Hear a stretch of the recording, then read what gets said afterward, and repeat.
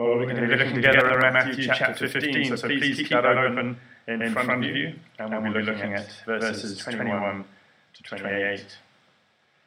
Racism is in the news, and yet sadly racism is nothing new.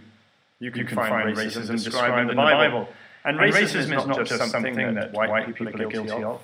Living and serving in the Middle East, we have seen racism occur between all colours and races. And racism is not always one way either. To our shame, anti-Semitism has persisted throughout history, both inside and outside of the church. And yet we also know that Jewish people have been guilty of racism. And maybe some would say that racism is inevitable when you have a religion that identifies one people as God's chosen people. They're chosen to be a blessing to all the nations, but then it's so difficult not to feel superior at the same time. God's people were chosen to attract others to God rather than exclude them. And yet we know that religion of all types has often tended to exclude people rather than include. But then we shouldn't also think that racism is just a religious problem. Western democratic nations have also found it hard to avoid this feeling of superiority as they have sought to bless the world with their democracy. I think that racism is just one of the many terrible ways that sin works its poison in our lives and in our society. So therefore it's very uncomfortable when we come to this passage in Matthew chapter 15 and we see this encounter between Jesus and a foreign lady and we think, is this not racism? This Canaanite woman, she comes to Jesus, she's desperate for help, and she seems to be on the receiving end of a racist insult from Jesus, who is, of course, a Jewish man. Now, as always in looking at difficult passages, the context is so important. Jesus has just been teaching his disciples about what makes a person clean and unclean. And he's made it very clear that it's nothing to do with the external, nothing to do with what you eat, and certainly nothing to do with your skin colour. But rather, of course, it's all about our hearts. And I would like to suggest that that's why, or one reason why, we humans are naturally racist, because we always prefer to look at the outside of a person and compare ourselves and feel better, rather than look at the inside of the person and see that every single person has the same sickness of sin at the core of our hearts. And therefore we're all completely equal as we stand before God in need of forgiveness. But the other bit of context is in verse 21. Verse 21 says, leaving that place, Jesus withdrew to the region of Tyre and Sidon. Now, for our family, Tyre is a beautiful, historic seaside town that was home to our young family as they grew up for nearly 7 years. We love going back there. Tyre has some of the best beaches in Lebanon. But at the time of Jesus, and for any Jewish person like Jesus, Tyre and Sidon, they were foreign places full of foreigners. But you know, even when we decided to move to Tyre, the people of Beirut, also Lebanese, said, oh, don't go to Tyre. They're backward, they're uneducated, it's not safe there. And then when we moved from Tyre to Tripoli in the north of Lebanon, once again we heard the same thing. The people of Tyre said about the people of Tripoli, oh, don't go there, they're very extreme there. You won't be safe. Jesus, of course, did nothing by accident. And so having talked to his disciples about what makes a person clean or unclean, he takes his disciples to a foreign place where they would have felt distinctly uncomfortable, and in fact they may have felt ceremonially unclean. But actually we're not going to start with how they are feeling. In fact, we're going to start by thinking about this Canaanite woman and how she was feeling. And that brings us to our first point, the blessing of desperation. Verse 22, a Canaanite woman from that vicinity came to him, crying out, Lord, Son of David, have mercy on me. My daughter is demon-possessed and suffering terribly.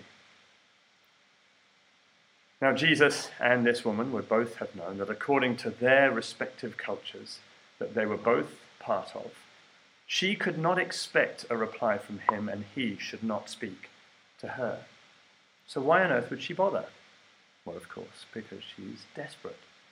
So she keeps a respectful distance and she cries out to Jesus. And even though Jesus doesn't seem to give her any encouragement, her desperation then takes her even closer to Jesus. She started at a respectful distance, but then she comes and kneels at the feet of Jesus. Verse 25, the woman came and knelt before him. "Lord, help me," she said. And remember, she's not just kneeling before Jesus.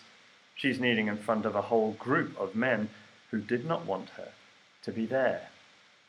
It would indeed have been a very pitiful sight to see her kneeling and begging before this group of men, and she would have got no pity from them. And Jesus does not seem to ease her discomfort. Verse 26, he replied, "It's not right to take the children's bread and toss it to the dogs." Well, maybe it's okay to say that someone eats like a horse, and that might be seen as some kind of joke. But if you called someone a greedy pig, it would be nothing but an insult. Calling someone a sly fox might be a backwards compliment. But if you liken someone to a dog, that would never be seen as a compliment. Although I have noticed since we returned to the UK this time, how much of a dog-loving nation Britain is. But it's not like that in the Middle East. You won't find dogs nicely cared for in homes. You find them on the streets, dirty and dejected, miserable. Not man's best friend, but rather the village nuisance. So it's very difficult then to hear these words in the mouth of Jesus. He's basically using the vocabulary of his own people. This is exactly how they would have talked about foreigners like this lady before them. We're going to look a little bit later at why Jesus would do this. But for the moment, the important thing is to see that she accepts what Jesus says. Verse 27, "Yes, it is, Lord," she said. "Even the dogs eat the crumbs that fall from their master's table." We might well say that she was desperate for help. Of course she'll accept anything that Jesus says, but that is actually just the point. She is desperate for Jesus. She's desperate for Jesus to hear her cry, and she will happily accept the label of dog if he will only help her. Now, Jesus is using the name that his people would have used for her, but she is willing to accept that before God, she is less than a dog is before a human being. And it made me wonder how desperate we are for the Lord Jesus Christ. How strongly do we feel our absolute need for him? And I think that what name we're willing to be called by reveals just how desperate we are. We do have ways of calling ourselves by names that admit some kind of failing, like we're not what we should be, but still that name preserves our dignity. I was thinking, for example, of the word or the name rogue. If you look the dictionary definition up, it says that a rogue is a deceitful and unreliable scoundrel, a wicked or evil person. That's the definition in the dictionary. And yet we have coined this phrase, a lovable rogue. I found a list online of the top 50 most lovable rogues. And it started with the question, who doesn't love a good rogue? Well, isn't that an oxymoron? A good rogue. And is that how we see ourselves before God, as lovable rogues? We know we're sinners and we know that we let him down, but we feel that somehow he just can't help himself but love us when he sees our cute grins, our apologetic smiles, our coy embarrassment, and then he just can't help but pick us up again and love us once more. But this persuades us that our need for God is not something to make us desperate for him at all costs. And it also diminishes our view of the love of God for us. Because his love for us then becomes not the love of the perfect lover for the unlovely, but rather because he has found some redeeming feature in us that provokes his love for us. The Apostle Paul called himself the worst of all sinners, almost like he was boasting about it. And then King David, in Psalm 22, he described himself as a worm before God. And remember, Psalm 22, he is speaking prophetically with the voice of the Lord Jesus Christ. How would you react if someone called you a dirty lowlife? I know one pastor who responded to an insult just like that, with the response, actually, I'm much worse than that. The Apostle Paul will happily take this name, the chief of sinners, because it expresses his desperation for the Lord Jesus Christ. And at the same time, it exalts the love of the Lord Jesus Christ for him. Now this Canaanite woman, she is brought to this desperation by circumstances that we would not wish on anyone. And yet we must see that she is the winner in this whole scene. She's had a personal audience with Jesus, and she's been released from her misery. There is indeed a blessing in desperation. But then we see, secondly, that Jesus tests those he loves. It's difficult in this scene to not focus all our attention on this poor, desperate woman, but actually she's not the only person that Jesus loves and tests in this very uncomfortable encounter, and it would have been uncomfortable for all of them. And to understand some of the difficult things that Jesus says, we need to remember that it's not just the woman there in front of him, but also the disciples were there as well. And he is loving them and testing and teaching them as well.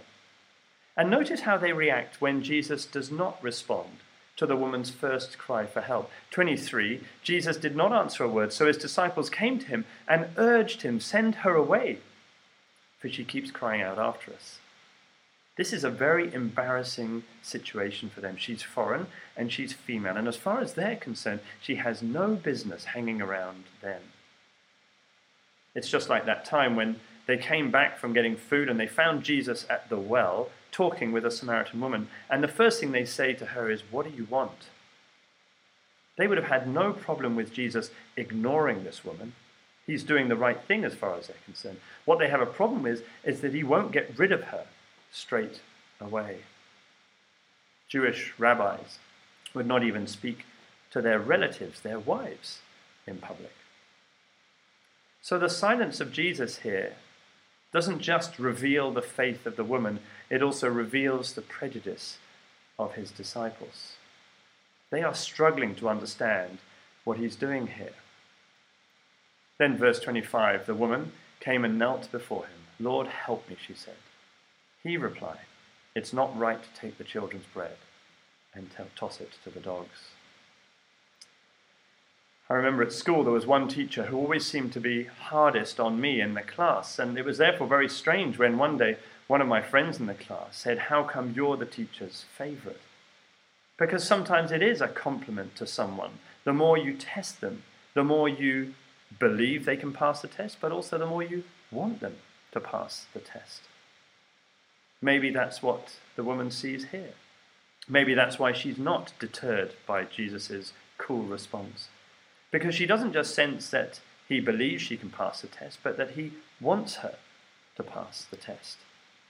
So verse 27, she says, "Yes, it is, Lord. Even the dogs eat the crumbs that fall from their master's table." Then Jesus said to her, "Woman, you have great faith. Your request is granted." And her daughter was healed at that moment. This woman has been willing to accept the insult, and she's turned it round and sent it back to Jesus with interest. She has the humility to accept her lowly status, but she has amazing faith to accept that even a crumb from Jesus would be enough. And then she's had the wisdom to know how to respond to him. And Jesus now makes it clear to everyone standing there that this woman is the hero of the story, not his religiously careful disciples. He's holding her up in front of all of these men who despised her presence, and he says, "Here is one of the greats of faith." This is one person in the Bible that we should all want to be like. We should aspire to be like her. So often Jesus berated his disciples for their slow or lack of faith, but Jesus says that this foreign woman has truly great faith. In fact, he doesn't give praise like this to anyone else in the Bible except one other person. Guess who? Another foreigner, the Roman centurion. And then when Jesus is in his hometown of Nazareth and he wants to give his people examples of great people of faith, he doesn't pick anyone from his own people. Instead, he points to two foreigners, the widow of Zarephath and Naaman, who was healed of his leprosy.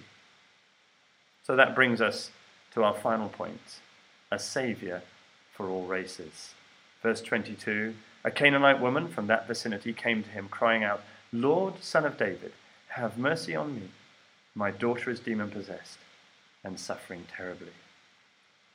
Well, it should strike us surely that a foreign woman from a totally different religion should greet Jesus with this kind of greeting.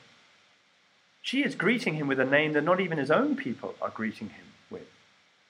Now, you could say this is a cynical ploy by her. She's trying to ingratiate herself to him so that she can get what she wants. But then when you read the rest of this scene and Jesus' commendation of her, you see, no, this is a genuine recognition of who Jesus is.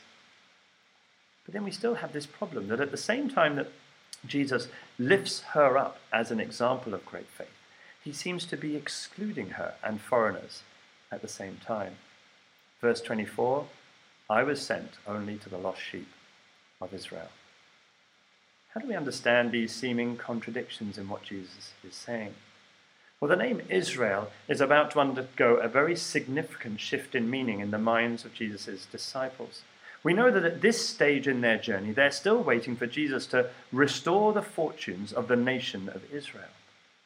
But then, not so many years later, the Apostle Paul will write in his letter to the church in Rome that the true Israel is Christ's church.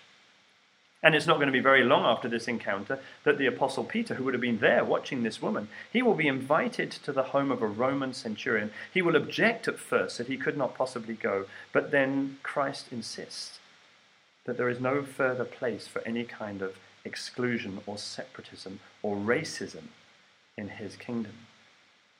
That God's Israel is not a nation or a race, but all peoples from all nations who are belonging to the Lord Jesus Christ.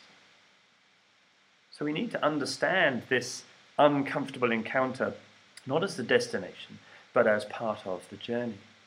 And we're going to read on later, as we read in the Bible ourselves, to Revelation. You will see that the great vision that Jesus is taking them to is all peoples from all nations and all languages and all tribes worshipping the Lord Jesus Christ. That's where Jesus is taking them. That's where Jesus is taking us. But it takes time. It takes time to completely change the way someone thinks. We're seeing that in our own society and culture today. You can say racism is wrong. You can agree that racism is wrong. But we all know that society takes years for its attitudes and ingrained perceptions to change. I expect that very few people, when asked, would say that they're racist. But I would say that because of sin in our hearts, every human being is racist in some way or another. And so Jesus wants to take us all on a journey of learning. A journey of learning and a journey of change, not just for the sake of changing us, but for the sake of his kingdom.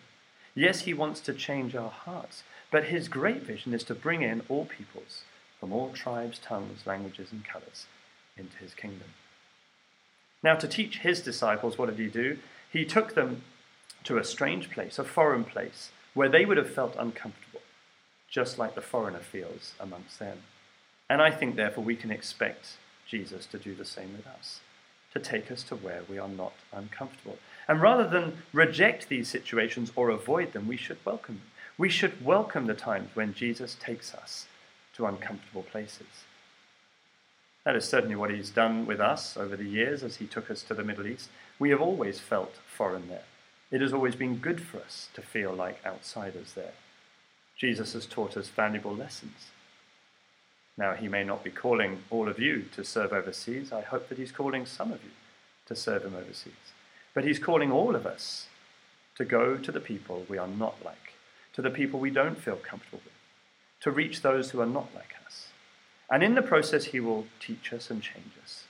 But perhaps more importantly, in the process, he will bring others who are not like us into his kingdom. So the final question is for all of us, who are the people in our lives who are not like us, who are the foreigner, the outsider, the stranger? And how can we share life more with them? And then the question that follows that is, if there aren't those kind of people in our lives, how can we change the way we live so that there are more people in our lives who are not like us, strangers, outsiders, different from us. And we should welcome these opportunities because the Lord Jesus will change us and because he will use us to bring people from all tribes, colours, race, languages into his kingdom.